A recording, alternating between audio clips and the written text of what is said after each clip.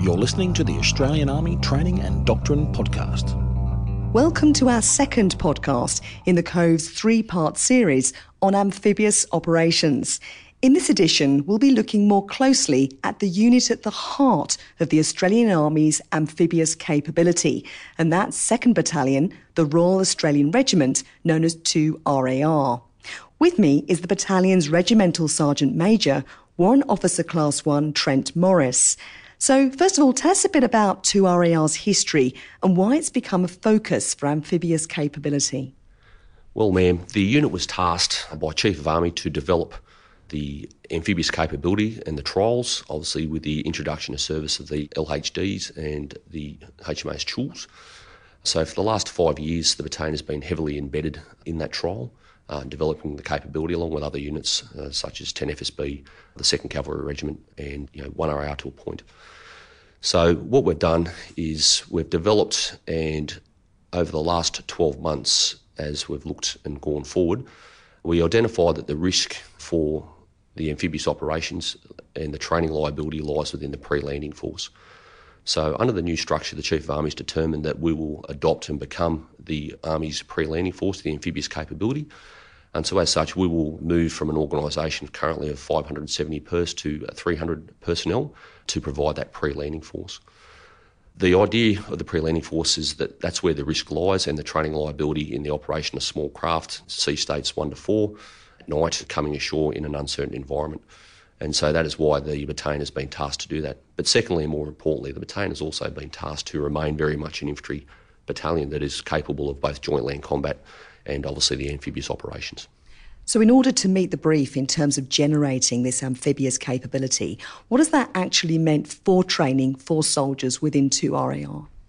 Yeah, so we're going into a new era, which is quite interesting, and there's been a lot of rumour and innuendo about what it is and 2RAR closing, and it's not the case. 2RAR will be 2RAR. It will change its dynamics and organisation. We'll go to a security company, 4 platoons, and we'll have an ISR company consisting of obviously pioneers, small boats, reconnaissance signals, and the DFSW will reside in the security company. And we'll also have a reduced signals platoon. So we're going for more of a specialised approach, and the centre of gravity for the unit will be the insertion of our pre-landing force elements by small craft. So can you take us through those different elements, those different capabilities that you're generating within the battalion, and just describe how they are each contributing to that amphibious capability? Yeah, as part of the advanced force operations in the pre-landing force, we rely very heavily on the ISR aspect of that through reconnaissance platoon, and we've also been lucky over the last 2 years. It's been remiss of me to mention that we've obviously had engineers, 2 sections of engineers embedded in the battalion, which have done a great job, and they've been aptly supported by 3CR. We've also been supported heavily through a JFT and a JFEC through 108 Battery, which has been part of the 2nd Battalion and posted to our posted strength, and they've been aptly supported through 4 Regiment as well, through backfilling of members that have done courses and skills. So with the insertion of the ISR, we rely heavily on our recon and our snipers, of which we have 4 patrols, 4 sniper pairs, and we will maintain a JFT to provide that joint fires, which is that combat multiplier once we've got advanced force operations ashore. And we like to try and get them ashore. 72 or 96 is good, but at least 72 hours forward onto the target to identify, obviously, our key enemy locations and positions, and then provide the commander, obviously, that feedback as we continue to plan prior to putting the security platoon ashore to set the conditions for, obviously, the beach landing team, which is usually provided by 10 FSB. We work very closely with the ISR. We've been bolstered, and once again, remiss of me not to talk about the Navy clearance divers, and they have come up, and as part of the training continuum, they've also completed for the last 3 years our basic reconnaissance course. And once again, they bolster our ability to push our 4 recon patrols and sniper pairs, and they will also do clearances of beaches, subsurface clearances, and then have re-rolled recently to then provide more recon asset on the ground for the commander. So given that 2RAR's composition and capability is unique, what have the challenges been? Well, the challenges have been to remain very entry focused and to have a focus on joint land combat, and then obviously to develop the way forward with the operations from the LHD and obviously the LSD with the Chools. They're big ships, they're big organisations with large amounts of staff. We've obviously had the complexity too of working to Amphibious Task Group to the Cadiff and Cliff, who command us for those operations.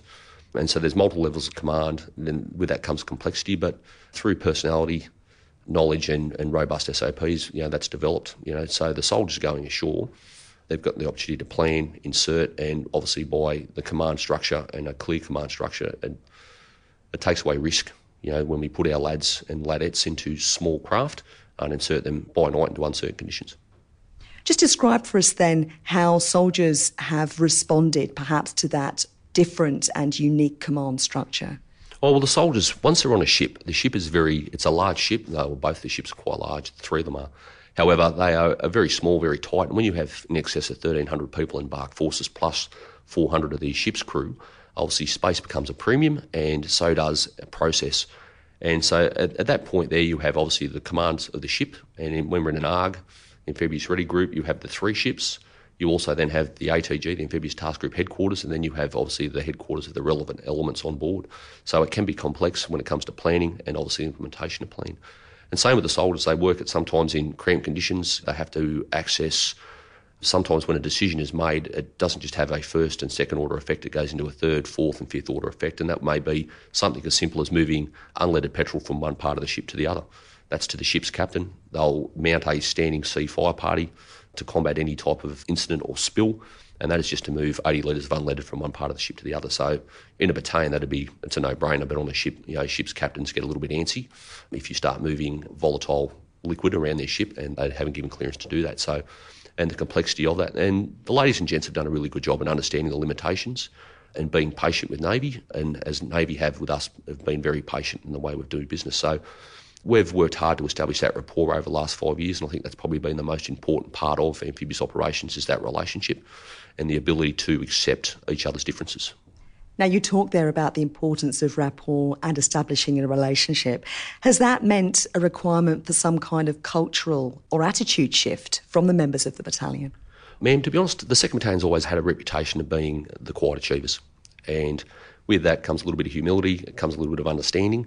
And so there is friction on the ship every now and then and it flares, but what I find is that if it's nipped in the bud early and people are responsive and they engage, and all I've asked for, both the Navy and myself, if the soldiers are doing something wrong and they don't understand it, not to fire a broadside initially, pardon the pun, first off, is to actually explain to the soldier why they can't do that and why they shouldn't do that, and the guys and girls respond accordingly. And I'm the same with the Navy.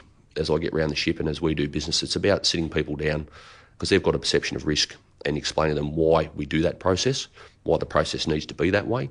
And once people have an understanding of that, you meet in the middle and we get the task done. So it's the way it's got to be. And that's just built on being basic manners, to be honest, and maintaining a level of humility and professionalism, on the ship. And I've been really proud of my guys and girls for the last 5 years, the way they've conducted themselves. And I'm regularly approached by people who are surprised to say, hey, you've got a really good bunch of guys and girls. And I say, yeah, I know that. And it's not a surprise to me. I work with them every day. But it's always very rewarding when Navy people and or people from outside our command comment on the behaviours and their attitudes of the guys and girls. And this isn't the first time you've worked in the joint space, because you were at 3 RER prior to 2 RER. So tell us a bit about the challenges of working in the joint space and perhaps how soldiers can set themselves up best to prepare for working with amphibious capability. There's a number of things you can't control. When I was doing parachuting, I couldn't control the RAF, that's a fact, and I couldn't control the weather. It's 2 things well out of my control, I'll say the Padre there. And same with Navy. So you're not drawing a long bow when we move into amphibious operations. I cannot control the weather, and the Navy, they're the Navy. But you've got to mitigate both, and the end state is always to get, in my head, meet my CO and Cliff's intent by getting the pre-landing force ashore. But more importantly, the most important thing to me is that I mitigate as much risk as I can to get my soldiers ashore with a limited risk, because there's nothing we're doing in training that's worth the loss of life and or serious injury. So we're quite heavily with that, and we do get busy, and there's a lot of complexities of the operation before you even start, which is the insertion.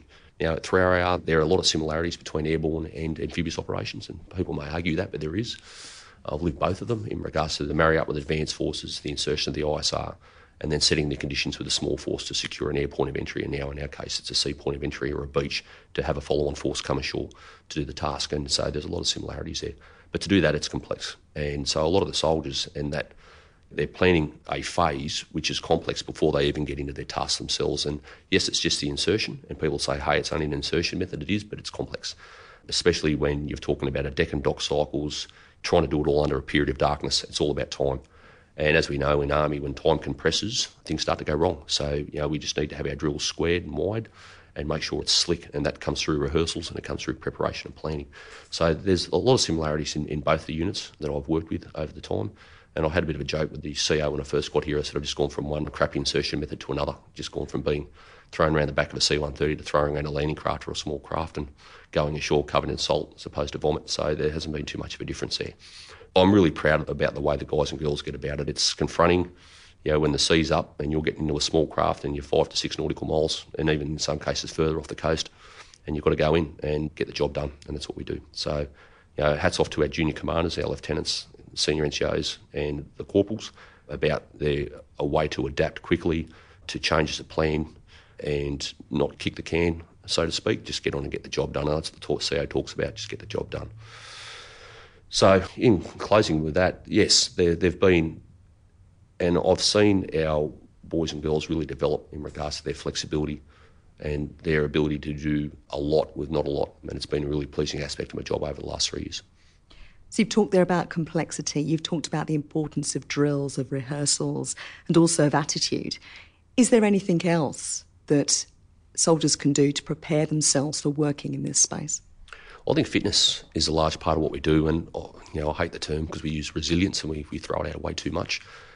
But that fitness is good for both mental health, and it's good for obviously keeping injuries at bay, because they do work with some quite heavy equipment in various conditions. And by having that fitness, it allows when the going does get tough and they are tired, they are wet and soaked to the bone in some cases, it's the middle of the night and it's cold, to still do their job and function as a soldier. So we've worked very hard over the last 2 years to develop that within the unit, and also the level of detail to trust your junior leaders, that they understand mission command in its purest form, understand the CO's intent, and everyone moves forward to meet that CO's intent. And secondly, what I want from my soldiers, in all honesty, is I want them to be engaging, I want them to be polite, and I want them to carry a number of skills in their back pocket to get the job done. Because you need people to want to work with you in the joint space. If you are arrogant, if you are dismissive, you don't have a capability. And as such, you are destined to fail. You are destined to fail, and that is a fact. So don't be scared to use your intelligence, use your brain, be polite, be engaging, sell your capability at every available opportunity, and off we go and do good things. And I'd rather behaviours like that have an effect across Army, and it's about taking every opportunity to put the best foot forward for your unit. And that's not me, it's not the CO. We do what we do, but I need my junior leaders, lieutenants, section commanders, platoon sergeants, and our soldiers, more importantly, to sell our capability, and they do that through professionalism and humility, two big key aspects of soldiering. Now, in October 2017, 2RER came under the direct command of 1st Division. What does that mean for the battalion? We've worked some big, long hours as a command team behind the scenes to set the conditions to meet Chief of Army's intent. And we've been lucky. We've had this year, in particular, my last CO, Michael Bathenswaite, was a good man. He worked very hard, and he fulfilled both the role of CO2RR and the Cliff Commander Landing Force, having to balance two roles. Well, we've been lucky this year where they've implemented now a Cliff at full colonel level, and we've been lucky there with Colonel Mal Wells coming into the position with his staff down at ATG. And they've developed as well and developed a good relationship, and that's allowed my CO to be CO2RR full-time, and it's what we need. It's still a functional battalion with all the administrative requirements and burden that goes behind the scenes to obviously get our guys and girls into the field. So that's been a real relief, actually, to have that level of command sitting above us. And with effect 15th of October, we've now direct command unit of 1 Div with the Colonel, and now through to the Major General. And the staff from 1 Div have been really engaging at all levels through all the cells to make sure that has occurred seamlessly. And we're doing things now to the soldiers on the ground, no change. They know they've got a Major General there who's very much in our corner, who's very driven to see the capability go ahead. But it's just for us, as we're doing things now, from little things to big things, it's just the first time we've done it. But once again, through, as we talked about, being polite and coming up and having a plan and engaging with people, you get the response you want. It's probably a little bit clunky initially, but once we've got an established process, which we've worked hard to do, things have been quite seamless, to be honest. It's been surprisingly smooth. So, it's been a good transition as we go forward. It's a new command structure, but to the soldiers out in the companies at the moment, that hasn't been much of a change. What has been a change is the unit. We're going from 570 people, and probably The saddest part of my job in the last 2.5 years is we've had to let in excess of 140 to 150 soldiers post to other units. And those soldiers have worked extremely hard over the last 3 or 4 years to, in some cases 2 years, depending on how long they've been in the unit, to develop this capability. And we've had to go to 300. And to do that, we've had to release soldiers and junior NCOs, senior NCOs and warrant officers who are quality people. And it's been sad to do that, but we've dealt with people on an individual level to get them what they need. In summary then, perhaps reflecting back on the transition and also the building of amphibious capability within 2RAR, what do you think are the kind of take-home messages? What's worked and perhaps what have been the main lessons learned? The joint areas, it's always an interesting area, and I think if you can work in the joint domain, there's no real secret to it. It's opposed to just engaging, being professional, seeking to understand both yourself and understand what you can do well, what you need help with, understanding the other organisations you're working with, what they can provide, and don't be scared to ask them to go along the journey with you and assist in some cases. Don't just sit back and throw rocks. If they're not meeting the standard that you need them to do, actively engage and seek to help them get to the standard that you need, and we've done that in some cases. In some cases, we've had people help us as well. It shouldn't be about personality. It should be about robust SOPs and development of doctrine, which we take forward. And the other part is education. I think a lot of people have believed that this whole amphib piece has resided with 2RAR, which it has through the trial, where we've provided both the ground combat element, the LCE for the log, and we've provided the pre-landing force. Now that's going to change with effect next year. We will be the pre-landing force. The 8th 9th Battalion, a very decent battalion, will provide the ground combat element out of 7 Brigade as they go through the force gen cycle. And that'll be interesting. They're a very, very decent battalion, and we'll engage through ATG and 1 div with them to ensure, and obviously 7 CISB as well, that we set the conditions to operate off the ships. Because this Amphibious isn't just about 2RAR, it's about whole army. We've spent a lot of money on 3 very big ships that provide an outstanding capability. The ability to force project heavy armour in the region. It's not something that's been done before. Heavy artillery off the chulls, via CH-47. And the amount of capability those LHDs bring to defence it's untapped. And 2RAR understand it. Now, it's in closing, it's about the rest of the Defence Force understanding what those magnificent big ships bring to the party. Warrant Officer Class 1 Trent Morris, RSM of 2RAR, thank you very much. To find out more about amphibious capability, listen to the first and final podcast in this 3-part series and check out our other resources on the Cove. The web address is www.cove.org.au. That's www.cove.org.au. In our final podcast in this 3-part series, also available on the Cove, we'll be looking at amphibious operations overseas and Australia's contribution. I'm Captain Sharon Mascaldare. Thank you for listening. This podcast is produced by the Australian Army and is copyright the Commonwealth of Australia.